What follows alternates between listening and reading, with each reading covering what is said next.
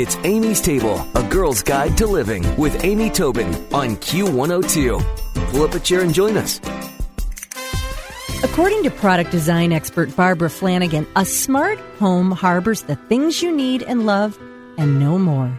The smarter you get, the better you learn to love a smaller collection of household products that are long-lasting, easy to maintain, and brilliantly, beautifully useful. And with that in mind, Barbara scoured the marketplace for the indispensable products that resulted in her book, Flanagan's Smart Home, the 98 Essentials for Starting Out, Starting Over, Scaling Back. Hello, Barbara. How are you? Hi, Amy. How are you? Well, I am great. I don't know if I could make it with just 98 things. Well, you don't have to choose 98 exactly. You can add a few here and there, of course, and it's just suggestions, not, you can do what you please. But, of course, really good suggestions and cause for pause. As I was reading through it, I thought, we have so much superfluous stuff in our life, and what do we spend our time doing? Pretty much moving it and dusting it.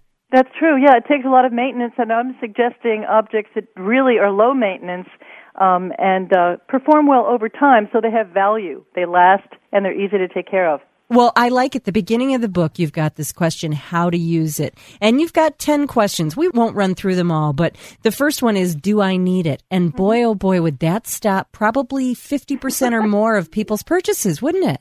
Exactly. It's so much fun to shop, actually. Shopping really feels like designing, I noticed. I noticed that when I stopped shopping and started designing more, getting more productive. It really is a very kind of addictive pastime. But if you can try to shop less, you find that you have much more time to do other things that are more interesting. Yeah, because actually, I've got to say, I know I'm not speaking for most women. I'm probably a minority, but shopping bores me no end. Oh, my God, you are in a minority. I know. However, I do love things, and I love having things and getting things. I just don't always like the milling through the mall to find them. But, one of the things I think is interesting is my sister used to say to me, I'd rather have one beautiful sweater than like 5 trendy ones or whatever. Sure. The same is sort of true. For example, you talk about in what you need for sleeping, an alarm clock, bedside lamp, floor lamp, flashlight, the list goes on. But if you really didn't have all the other junk, you could probably have the world's coolest alarm clock and afford it, right? Because you wouldn't be spending it on the rest. Yes, I wrote a book about houseboats a couple years ago, and I was visiting people who lived in spectacular places on docks with great views, great neighbors, and they told me, because we have small living quarters, we can afford the best of what we truly need. And because they're able to go out on a limb with that kind of adventure, they can enjoy each other and really have a great time in amazing places. I think that's very true. So was the reason for your book then minimalism and spending your time in other ways, or what was some of the motivation for you? Well, I moved from a really huge Victorian house after a divorce. I had to move. It was financial. I couldn't take care of that gigantic house by myself. And I moved to a small one that I had designed for my mother, who was no longer living there. And I noticed as I was selling off and giving away my possessions that there were only a few of them that really had value and that I really loved.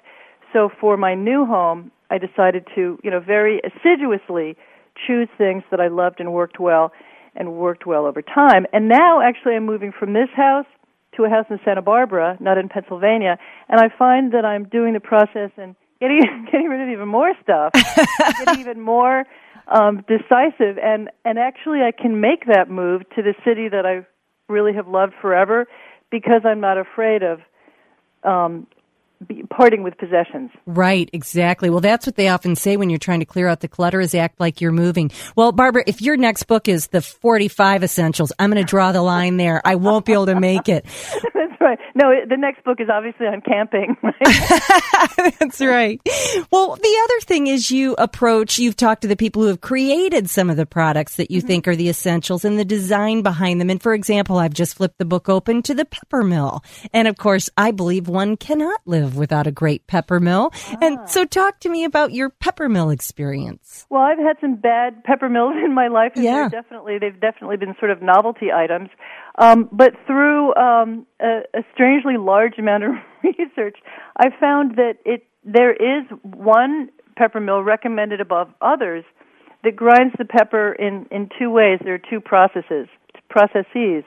And I also found that that pepper is something of a difficult spice to crack because it's not like salt. It's not a mineral. It's an herb that has a life. It's dry or moist or whatever, and it's a little bit tricky to grind. This one Peugeot pepper mill grinds it with a special mechanism of specially cut gears that are very sharp, and it's not expensive to make that pepper mill. So I recommend that you buy this, keep it a long time, and not use a bunch of silly things that look fun, may be fun to use until they break within a week. Exactly. We've all had them, haven't we? Those funny ones that are cute for a while, but that's about it.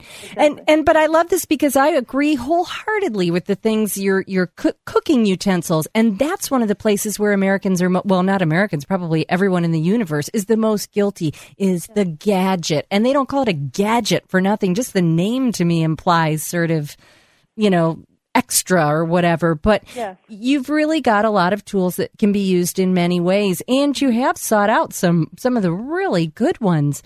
Scissors, for example. Mm-hmm. That's a good one. When I was a kid, my mom, we would take her sewing scissors and cut paper, and she would know. I don't know how she knew. Yes, in those days, scissors were very carefully, they were assigned to different tasks. And that's because they were very hard to grind in those days, and they weren't made of stainless steel.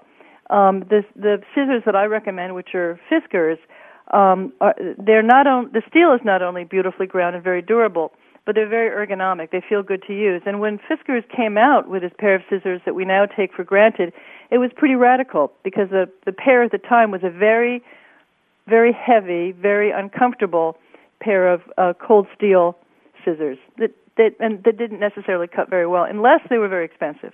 And now they're so different. And everything is ergonomic. And do you think more and more products are really designed for comfort and for feeling natural and sort of feeling like one with you? Well, there was sort of a trend in the 1990s to go ergonomic, but I think that trend is going to continue even more seriously now that baby boomers are realizing that they don't have the flexibility and agility with their hands that they used to before.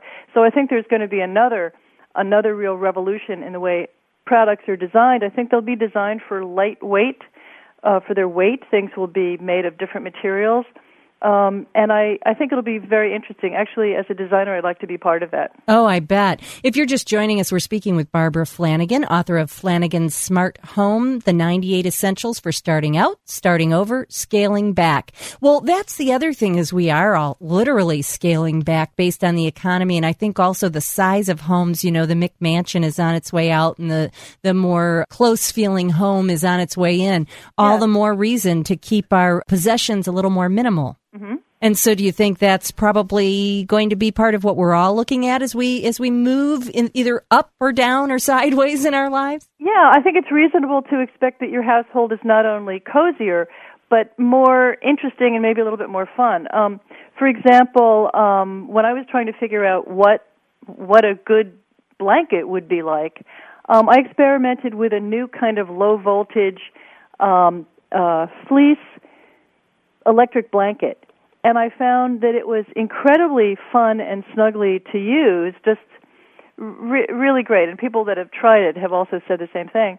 But also it's kind of green to use because you can turn down the thermostat really low at night, have the air in the bedroom cool, maybe even open up the windows in February, but know that you're going to be warm all night. So that's an example of feeling smart, really yeah. Great. I wondered why you had called out an electric blanket, and I didn't read that through the book. So that makes sense to me now, because I've never had an electric blanket in my life, but that does make sense. Yeah, no, it's a new kind of electric blanket, not the old kind with bulky wires that was really pretty gross. Right. Oh, God, I remember people getting burnt by those.